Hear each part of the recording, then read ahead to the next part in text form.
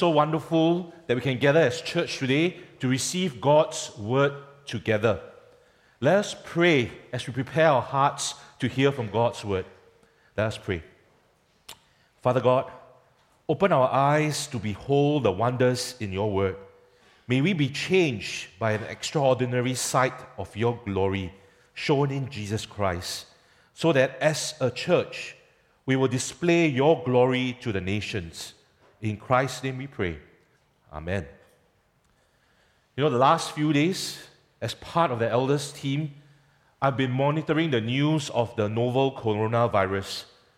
You know, with the rapidly developing situation, we wanted to stay informed of the situation so that we can make recommendations and take the necessary precautions as a church. We desire that our members are cared for and kept safe. But what I discovered was that in the midst of this escalating health crisis, there were many voices claiming authority. Many websites, social media, and text messages claim to have authority. They claim they know what is going on. They claim to have knowledge of what to do, and that they have recommendations that will help people. And in the midst of the different voices, many claiming authority and yet telling you different things. Who do you listen to? So very early on, I referred to the Ministry of Health website because I trust that regarding matters of public health in Singapore, they are the authority. In the Bible, authority is linked to ruling authority. It is the kind of authority a sovereign or a king possesses and exercises. To have authority, then, is to have the power or right to give orders, make decisions, and to enforce obedience. My friends, why is knowing who has authority important? Because in this world we live, not only with regards to the situation with the novel coronavirus, but also to our lives, to what we believe, our lifestyle options, our career decisions, our relationship choices. Who do we listen to? With the many different voices claiming authority, whose voice do we hear and heed? And my friends, we need to hear and heed the voice of our King Jesus, as God has given him all authority. And we shall be looking at Luke chapter 4 today, Luke chapter 4 verses 31 to 44. And this passage tells us that Jesus acts with authority and power to heal and to set people free. And this authenticates Jesus' authoritative word. So my friends, keep your finger on the page as we make our way through these 14 verses in Luke's Gospel. We will see Jesus' authority in his teaching over supernatural evil, over diseases, and finally, Jesus' priority, that is the Word. So stay with me as we cover these 4 points in our sermon in Luke chapter 4, verses 31 to 44.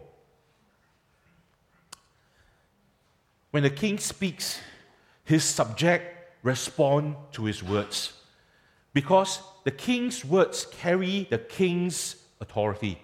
And we see in verses 31 to 32, Jesus speaking and teaching, and his words carry authority.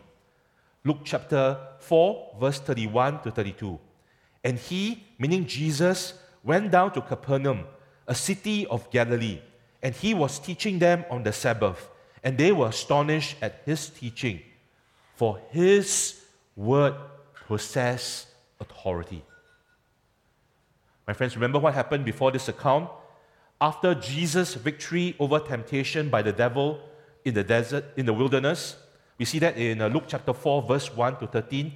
We see Jesus now in the power of the Holy Spirit returning to Galilee. And in Galilee, Jesus begins his ministry. And as Eugene preached last week, Jesus went to Nazareth. There, Jesus read from the scroll of the prophet Isaiah on the Sabbath in the synagogue. He read from Isaiah 61, verses 1 to 2. And this is quoted for us in Luke chapter 4, verses 18 to 19. And he, meaning Jesus, began to say to his hearers in verse 21, "Today this scripture has been fulfilled in your hearing." Scripture has been fulfilled in your hearing. God's kingdom is here. And God's King, Jesus, he is the servant of the Lord who proclaims God's salvation. This scripture is fulfilled in Jesus Christ. And we see these verses today in Luke chapter 4, verse 31 to 44. These verses that we'll be looking at today is an enactment or demonstration of Luke chapter 4, verse 18 to 19. As Jesus, anointed by God, filled with the Holy Spirit, proclaimed good news to the poor, proclaimed liberty to the captives, recovered the sight of the blind, and set at liberty the oppressed. So the events that Luke narrates for us in the passage today, Jesus' teaching, the casting out of evil spirits, the healing of diseases, they illustrate the proclamation from Isaiah 61 that Jesus made in the synagogue in Nazareth. In verse 31, we are told that Jesus went to Capernaum in Galilee. And he did what he usually does on the Sabbath. So Jesus, there he went to the synagogue and taught those assembled the word of God. And those who heard Jesus' words were astonished, meaning they were surprised and amazed. Why? Why? It was because the words Jesus spoke had authority. So put yourself in the shoes of those present. The quality of Jesus' teaching was unusual. The hearers may have heard others teaching from Scripture before, and other teachers often cited from and quoted other religious teachers and scribes. But now, they are hearing someone teaching with clarity and authority. They heard Jesus speaking, and his words carries not man's authority, but God's very authority. Jesus speaks God's very words, and his divine words does something to his hearers. They recognize the unusual authority Jesus' words carry, and their response was a sense of astonishment. My friends, what is your response to Jesus' words today? As you take up the Bible and you read or you hear the word taught or preach, what is your response? The Bible is Christ's word. It is Christ's authoritative word to his followers today. Do we receive Scripture with amazement that this is Christ's clear and authoritative word to us? Do we approach God's word with a sense of wonder and amazement? Do we approach God's word expecting God to speak to us?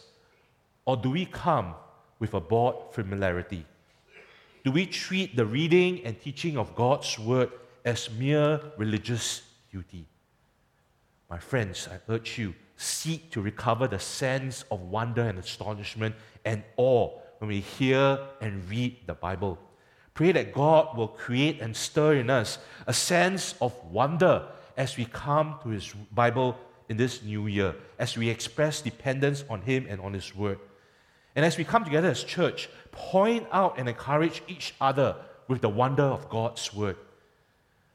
Just to think about it, my friends, Jesus, the Word of God, through whom all of creation was made and all creation sustained, still speaks to us today. And the Bible is Christ's very words to us. You know, I'm amazed by the rapid technological advances happening around us. And one of the developments I'm fascinated by is the smart home. I'm sure some of you heard about this. So a smart home basically is a house that uses internet-connected devices to enable the remote monitoring and management of appliances and systems. So things such as lighting, air conditioning, and kitchen appliances, they can be controlled remotely. You can even set your smart home up to recognize voice commands. Imagine speaking the word light, and the lights in your living room turn on. or in my case, speaking the word coffee, and the espresso machine in your kitchen brews you a hot cup of coffee. With technology, you can speak and things happen. Your words have the power to make things happen, of course, with the use of technology. Likewise, we see in Luke chapter 4, verses 33 to 37, Jesus' authoritative word has power to make things happen. In these verses, Jesus speaks, and an unclean spirit obeys and leaves a man. Verses 33 to 37. And in the synagogue, there was a man who had the spirit of an unclean demon, and he cried out with a loud voice, "Ha!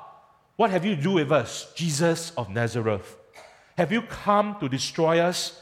I know who you are, the Holy One of God." But Jesus rebuked him, saying, "Be silent and come out of him." And when the demon had thrown him down in the mist, he came out of him, having done him no harm. And they were all amazed and said to one another, "What is this word? For with authority and power he commands the unclean spirits, and they come out." And reports about him went into every place in the surrounding region. So what we have here in this account, when Jesus was teaching in the synagogue, he was interrupted by a man who was possessed by the spirit of an unclean demon. And the man cried out, disrupting Jesus' teaching. The demon recognized who Jesus was. Jesus of Nazareth was the Holy One of God, the one set apart by God, anointed by God. And if you remember in Luke chapter 1, verse 35, the angel Gabriel identifies the Holy One of God as the Son of God. In verse 41, we see other demons acknowledging that Jesus is the Son of God.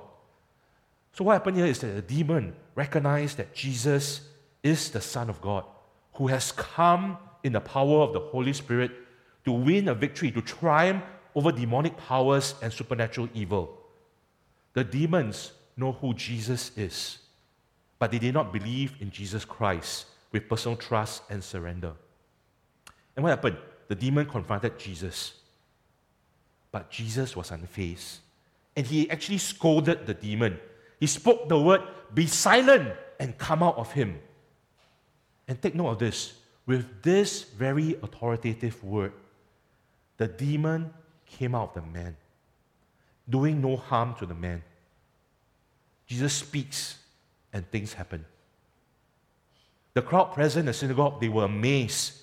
And my friends, note what they observe. Note what they observe. What is this word? For with authority and power, he commands the unclean spirits, and they come out. They observed that Jesus' word had authority and power. Jesus speaks, and things happen. King Jesus' words have the power to make demons come out of the people they possess. And we note the parallel further down in the passage in verse 41. Verse 41. And demons also came out of many, crying, "You are the Son of God." But he rebuked them and would not allow them to speak, because they knew that he was the Christ. This was not a once-off incident.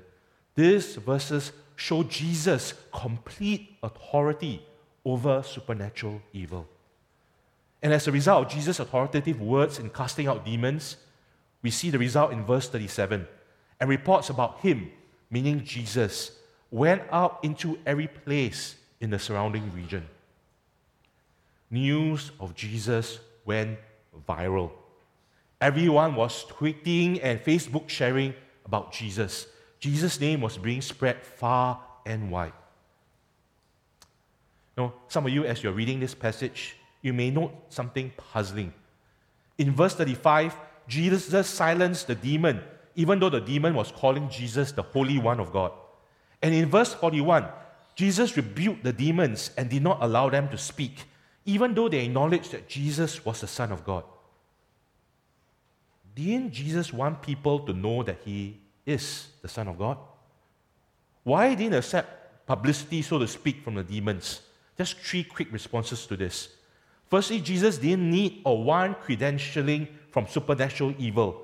Just as he rejected Satan's temptation for fame in the desert, Jesus didn't need demon-tainted renown. Secondly, it wasn't time yet. There'll be time later in Jesus' ministry when you accept the acknowledgement from others that he is the Son of God. But for now, Jesus didn't want to cause an uprising by the Israelites, looking for a political Messiah to liberate them from the Romans. And thirdly, just having renown wasn't Jesus' purpose, because Jesus' purpose ultimately led Jesus to the cross.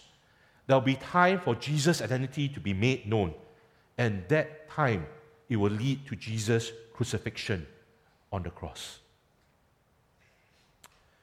My friends, there is something really startling with this passage.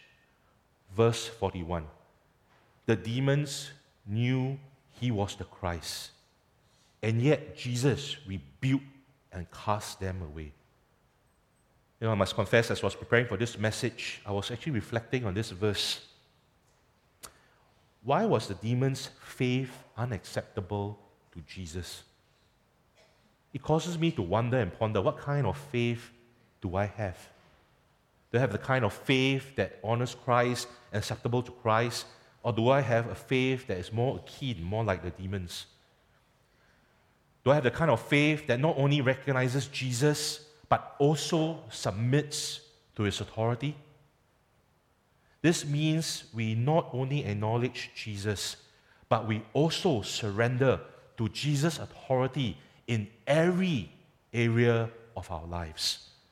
In our relationships, in our work and careers, in our recreation and finances, do we not only acknowledge Jesus, but surrender to his authoritative word?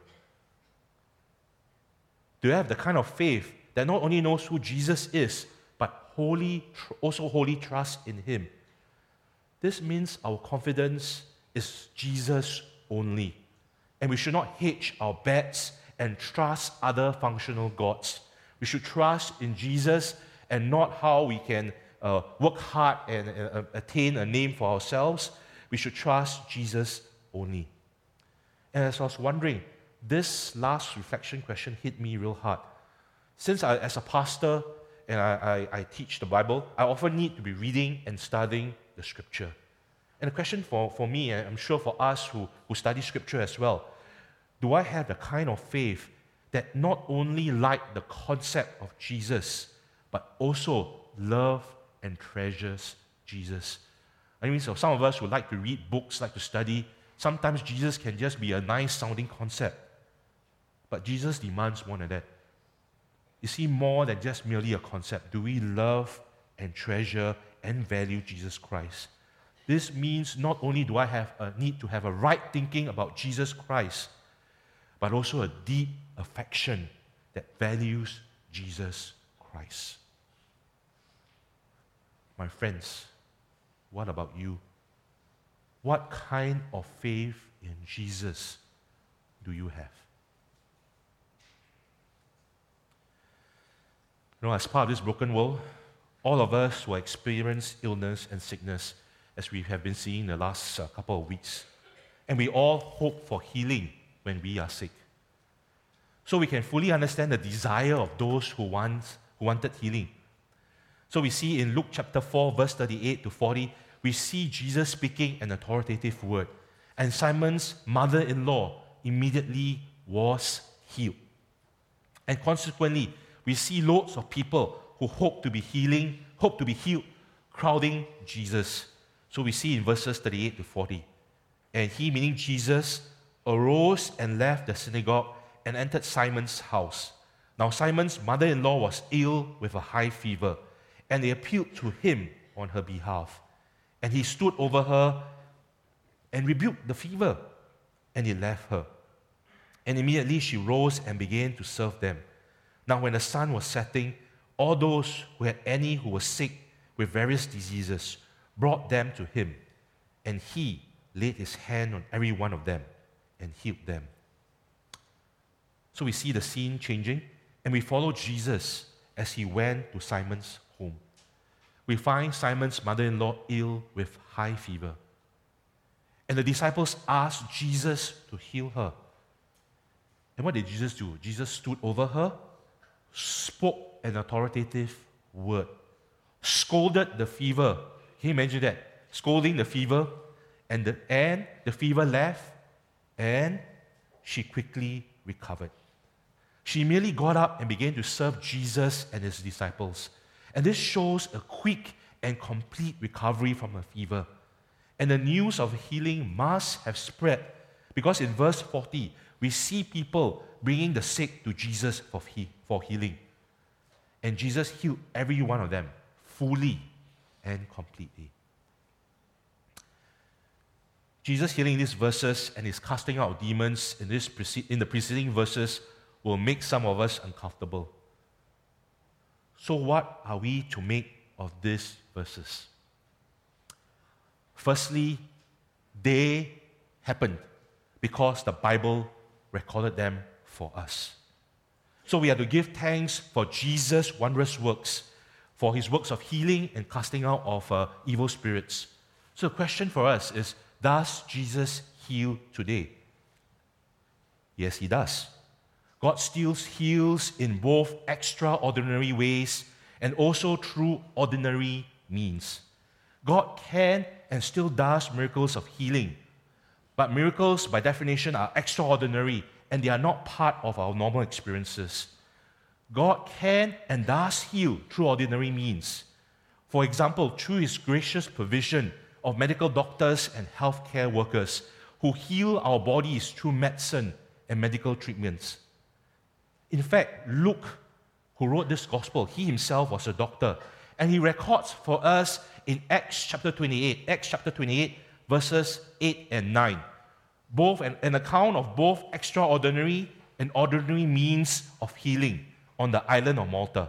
So for those of you who remember this account in the book of Acts, we see Paul and Luke and the band of his band around him in the island of Malta.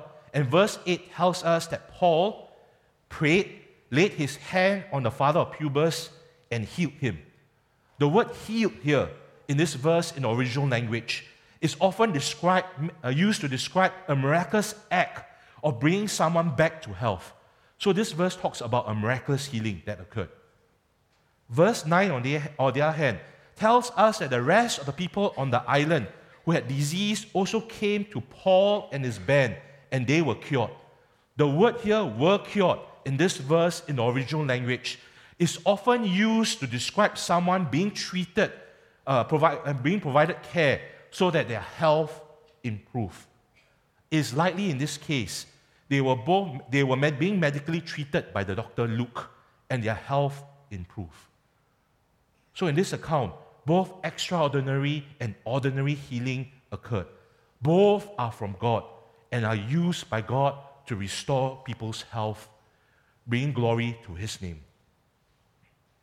Another difficult question. I love how I ended up with this passage where I have to explain things like this. Does Jesus still cast out supernatural evil today? Yes, he does. But it occurs more often in places where Jesus is not known. For example, in pioneer missions areas where people are still in the grip of spirits. But it is not normative. And it's certainly not the normal experience for modern-day Singaporeans. We do not want to be overly enamored by the supernatural. But as Bible-believing Christians, we also do not want to dismiss the supernatural, because the Bible does record miracles and wondrous works from God as occurring. So what do we need to make of it? We need to get to the point of Luke chapter 4, verse 31 to 44. This passage, if you look at it, is bracketed by Jesus' teaching of the word in verse 31, and Jesus preaching the good news and proclaiming the word in verses 43 to 44. And if you follow with me in this passage, throughout this passage, the emphasis is not so much on the wondrous works, not so much on the wondrous works, but the emphasis is on the authority of Jesus' words. This is seen directly in verses 32 and 36, or implied when Jesus spoke and rebuked the demons in verses 35 to 40 and 41, or when Jesus rebuked the illness with his authoritative word in verse 39, and they obeyed. In fact, in Luke in Acts 2:22 tells us clearly the point of these wondrous works of Jesus. There, Luke records Peter's sermon on the day of Pentecost, and in Acts 2:22, Peter actually says this: "Men of Israel, hear these words, Jesus of Nazareth, a man attested by God with mighty works and wonders and signs that God did through him in your midst, as you yourself know." The wondrous works that God did through Jesus attest to who Jesus is. They give evidence that Jesus is the Son of God who comes with authority. Jesus' wondrous works attest to his authority. It proves the authority of Jesus' words. So what does it mean for us? If we follow Peter's sermon and his argument to the very end in Acts 2:38, this is what Peter says. And Peter said to them, "Repent and be baptized, every one of you, in the name of Jesus Christ for the forgiveness of your sins, and you will receive the gift of the Holy Spirit." Jesus' authoritative words tell us that he is the long-awaited Messiah who will save us from our sins. And our response to his authoritative works, his wondrous works and his authoritative word is to repent and place our faith in Jesus Christ, that he is who he says he is. So all this points to Jesus as being who he says he is, and points us to the salvation that he provides for us. Mission drift occurs when we get off focus and we forget our purpose. Jesus, because of his wondrous works, received a favorable response from the crowd. They wanted to keep Jesus with them. That's a very natural response, right? We see Jesus doing wondrous things in our midst, and we want to keep Jesus for ourselves. However, Jesus did not forget his priority and stuck to his purpose. We see in verses 42 to 44. "And when it was day, he," meaning Jesus, "departed and went into a desolate place. And the people sought him and came to him, and would have kept him from leaving them. But Jesus said to them, 'I must preach the good news of the kingdom of God to other towns as well, for I was sent for this purpose.' And he was preaching in the synagogues of Judea." So what we see is Jesus had a long night of ministry, performing miracles of healing and casting out of demons. And verse 42 tells us it was day and Jesus left and went to a deserted place. However, people looked for Jesus, found him, and wanted to keep Jesus from leaving. They wanted Jesus for themselves. But Jesus said to them, "I must preach the good news of the kingdom of God to other towns as well, for I was sent for this purpose." Jesus was clear of his purpose, that is to preach the gospel of the kingdom of God. And he continued to proclaim this good news to others in Judea. My friends, if we trace the line, we are recipients of this proclamation, of this good news. But what is fascinating to me is what Jesus did not do. Think with me. He has just had success in his ministry of wondrous works and miracles, and the people were so favorable towards him.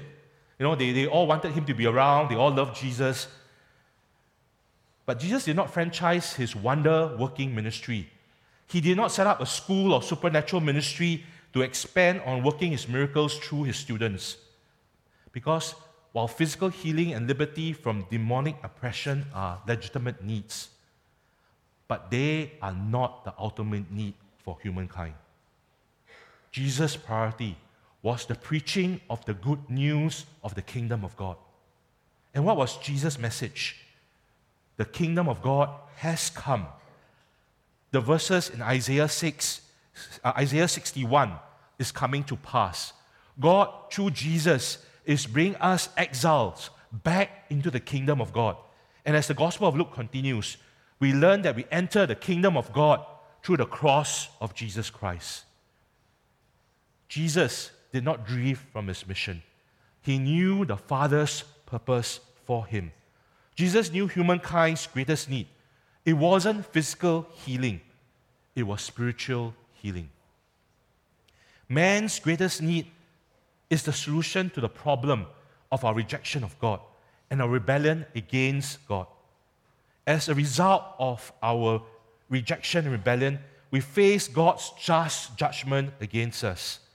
Our greatest need then is the forgiveness of our sins and reconciliation with God. That is why Jesus preached the word. That's why Jesus preached the gospel.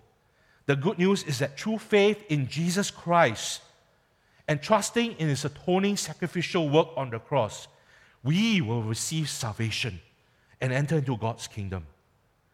Jesus' priority is clearly articulated in verse 43. He is to preach this authoritative word of the gospel to everyone. My friends, because of Jesus Christ's power and authority, therefore we can respond with trust and confidence in Jesus' words. And as we draw to a close, let me invite the musicians to come forward and we'll spend the next few minutes in reflection.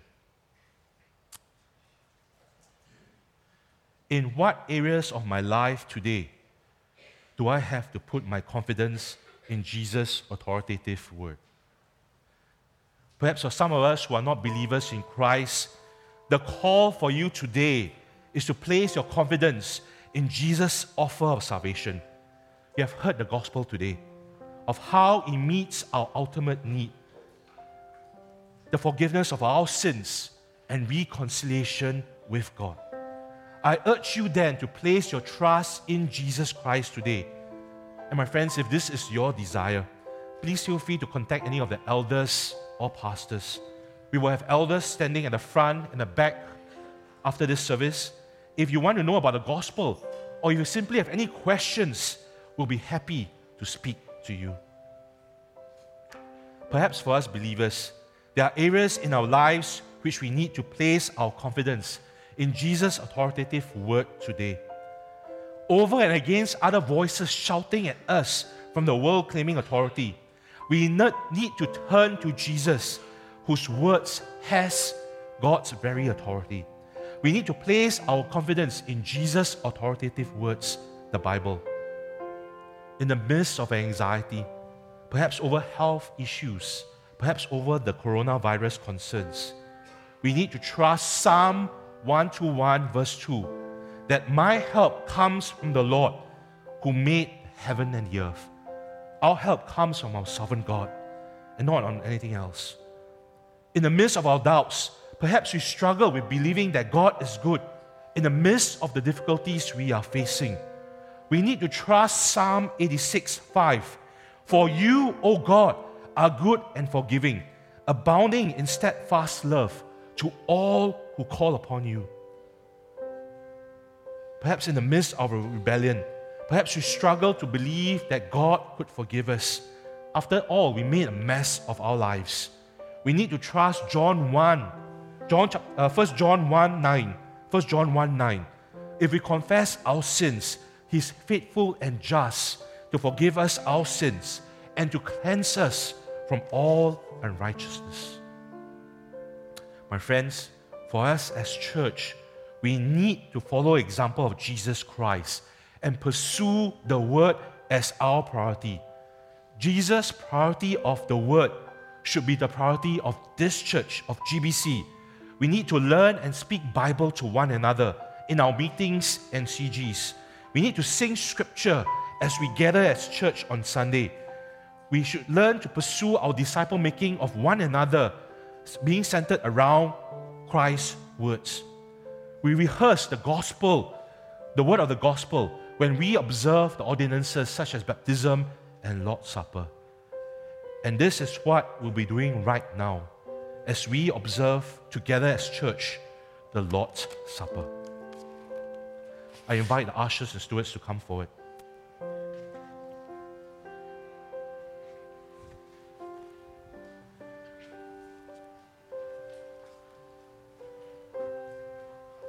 Yeah, put them back.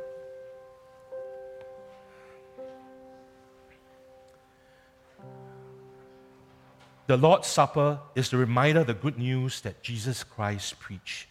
It tells us of how God met our greatest need for forgiveness through Jesus Christ. It displays God's great mercy to His people when He gave His Son Jesus Christ as atoning sacrifice for us on the cross. Jesus' body was crucified and broken on the cross. His blood shed for us. He gave His life so that our sins can be forgiven and so that we can know resurrection life. Let us remember all these as we share in the Lord's Supper.